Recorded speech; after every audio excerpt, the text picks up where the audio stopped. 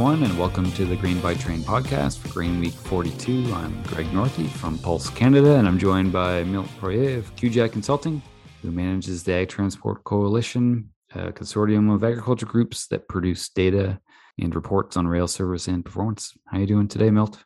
Pretty good, Greg. How are you? Yeah, pretty good. So we've got week 42 in the books. Last week, we previewed the new Transport Canada proposed regulations for service and performance. So we'll touch quickly on week 42 performance, and then we'll get into a little bit of a deeper dive on those regulations or proposed regulations. So week 42, Milt, what did we see from railway performance? A little dip is a fair way to describe it. Of course, week 41 was the best performance of the year, with both railways kind of top in the charts, 99% overall. So it was inevitable, I think, to expect maybe a little bit of a downturn this week. And we did see it, although overall still pretty good. CP with a little bit larger fall, if you will, on a percentage basis. I mean, they were still good at 92%, but they came down from 100%, and really over the last 5 or 6 weeks, they've been averaging 199, week in and week out. So this one, looks bad, even though it really isn't. CN, good across the board again this week in all their major corridors. A little bit of a hiccup to Eastern Canada, but those volumes weren't substantial. But in the corridors that count, if you will, on a volume basis that drive the majority of the business, Vancouver, Thunder Bay, Prince Rupert, it was nice to see CN consistent pretty much across the board, 96% or better in each of those corridors. So when they perform well in those corridors, typically the top line is pretty good as well.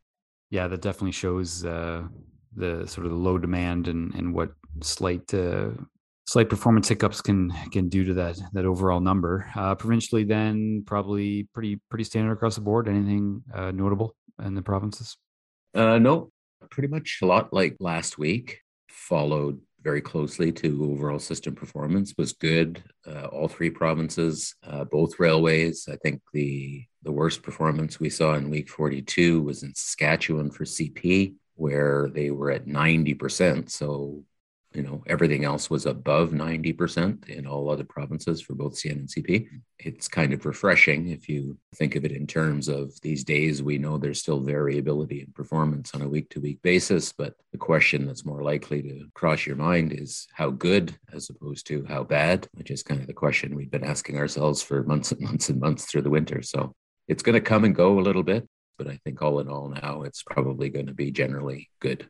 Yeah, it certainly seems that way, and as history would show, that's usually the case at this time of the year. Okay, well, let's turn our attention to the service performance indicators. We've been involved in this process since the beginning. The Crop Logistics Working Group has, offered comments on this process, so it's a good opportunity for us now, I think, to take stock. So, first question, Milt: compared to the transitional metrics, is what is being proposed in Gazette 1 better?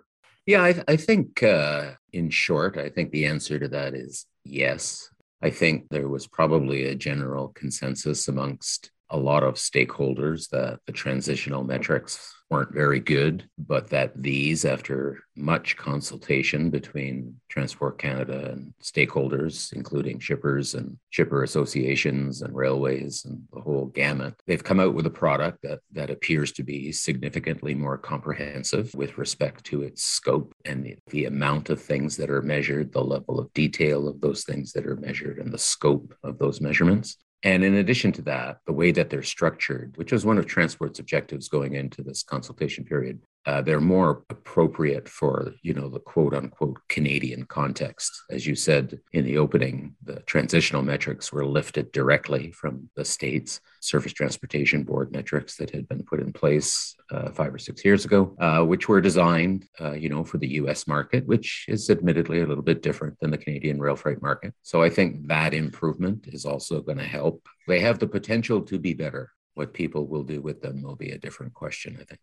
So can you give us a sense, Milt, what kind of metrics are in here? What are we talking about as far as indicators? Well, the way that Transport has structured this, as much, I think, for simplicity of communication, They've looked at it in four basic categories. So first mile, en route, destination, or last mile, if you will, and asset-based metrics. And if you think of a railroad journey from its origin through to its destination, and you follow that along in your mind, that's kind of how these metrics line up. So the first mile metrics are intended to look very much at performance at shipper origins, which is primarily related to issues like dwell times. So once cars are loaded and released to the railways, how long do they sit before railways pick them up? How many of those cars are there? Where are they? And, where are they headed? What commodities, et cetera.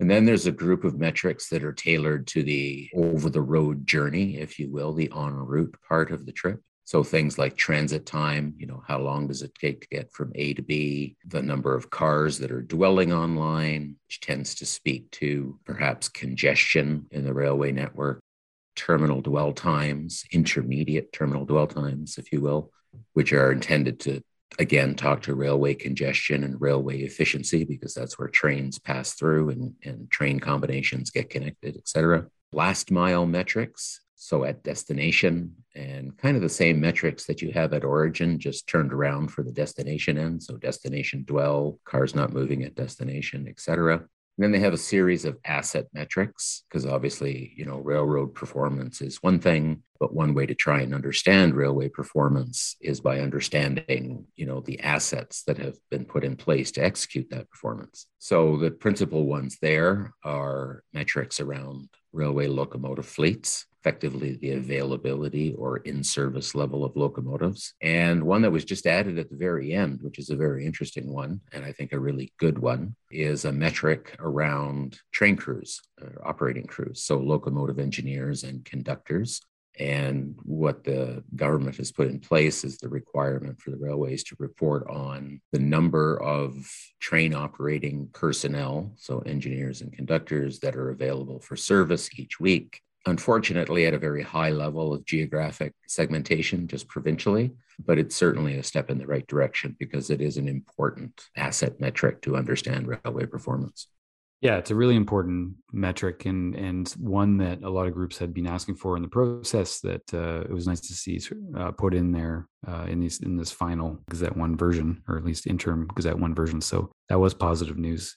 Further to that, a lot of groups were commenting on during this process and asking for certain things. Generally, how would shippers in the stakeholder community be expected to benefit from these indicators if they are published as they are?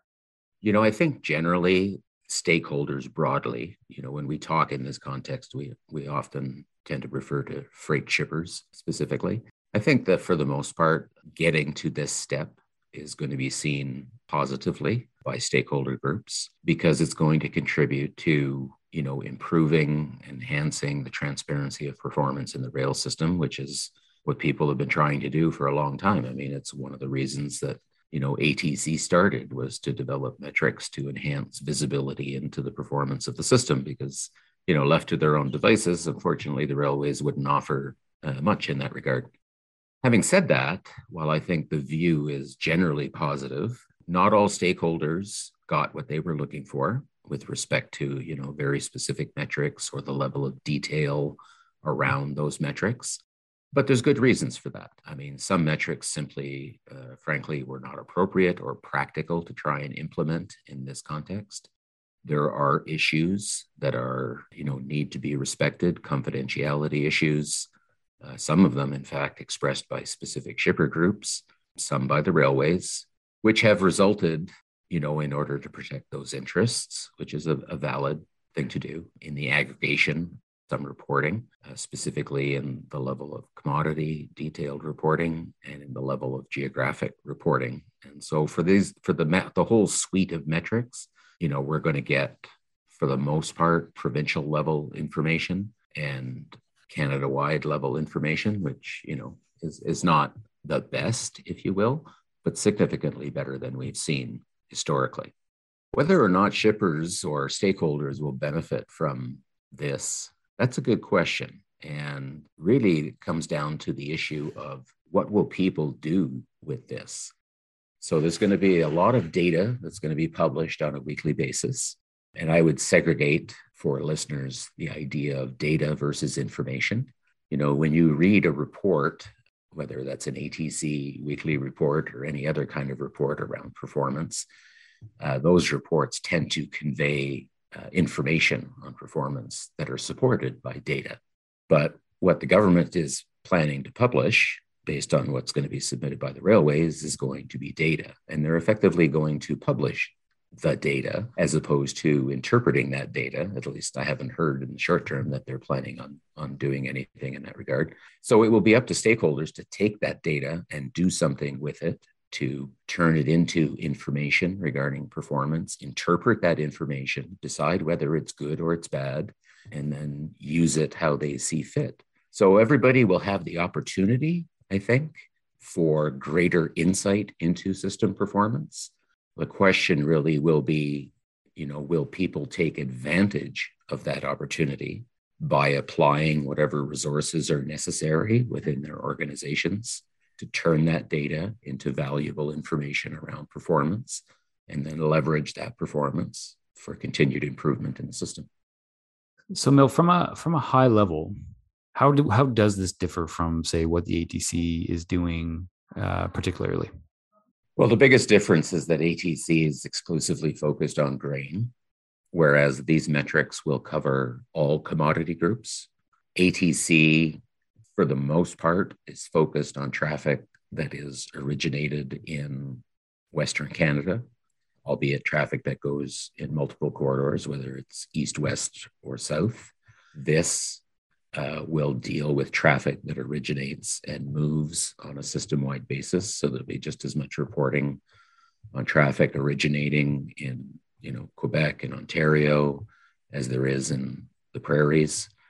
A lot of the metrics are similar, although I guess the one great differentiator, if you will, is ATC has a very strong focus on order fulfillment performance, because that's a metric that grain shippers deem to be critical for them because they rely so heavily on railway supplied equipment.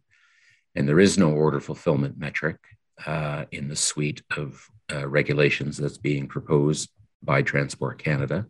The grain industry made a concerted effort as part of the ongoing consultation process to have those metrics included, recognizing that they're not appropriate for all traffic or even all industry sectors, but they are for grain, and they are for a number of other commodities that rely on railway supplied equipment. Forest products is one, mining is another. But having said that, Transport Canada looked at it quite extensively and decided not to include them for two reasons, I think, generally. One, they didn't feel that the metrics could be done with the required level of accuracy without intervention, if you want to think of it that way. And just to give you some color on that, when we do order fulfillment for ATC, there's a lot of, involvement with shippers who are supplying the data, clarification of the data, validation of the data, and that goes on a weekly basis. So for a process that the railways would produce effectively, raw performance data that says shippers ordered this many cars, railway supplied this many cars, this many of them were on time, there wouldn't be that window for validation of the data. So they didn't feel that the metric would necessarily be effective. That plus the fact that it wasn't universally applicable. And I think one of the principles that Transport kind of settled into at the end of the day was they were looking for metrics that had a certain universality to them so that they would speak to all shippers and not just individual segments of shippers. I think that's the fundamental difference between what we do and this. Yeah, and there's also an element, and I think we made the point within it that the data provided for the proposed indicators comes from the railways themselves, right? So there's definitely an independent verification and auditability that occurs in the ATC that is fairly unique, and I think that is valuable for shippers to have that. And so they are different, and obviously just the ability for shippers. I think we produce reports for shippers. They can use it. They can use those reports. They can see their individual performance against the larger aggregate benchmark is also important. So I think the bottom line and I'm interested in your thoughts on this, is that what we're seeing in the regulations can't necessarily replace some of those valuable things that we see produced from the ATC. No, and I think that's right. And your point about the independence of the exercise is a valid one. And as we know and as we've talked about before, one of the things that freight shippers in particular through the consultation period with Transport were looking for was exactly that element. They wanted to have, rather than the railways produce their own performance data, they wanted the railways to produce the data in such a way that it could be independently audited and verified. And there was a lot of discussion about that throughout the consultation process, but for a number of reasons, some of them related to regulations and legislation, Transport basically said that's not going to happen. So that's not one that shippers got, although I think generally speaking, shippers see that as a very important element of this kind of activity, very much because of the fact that there are trust issues between the parties.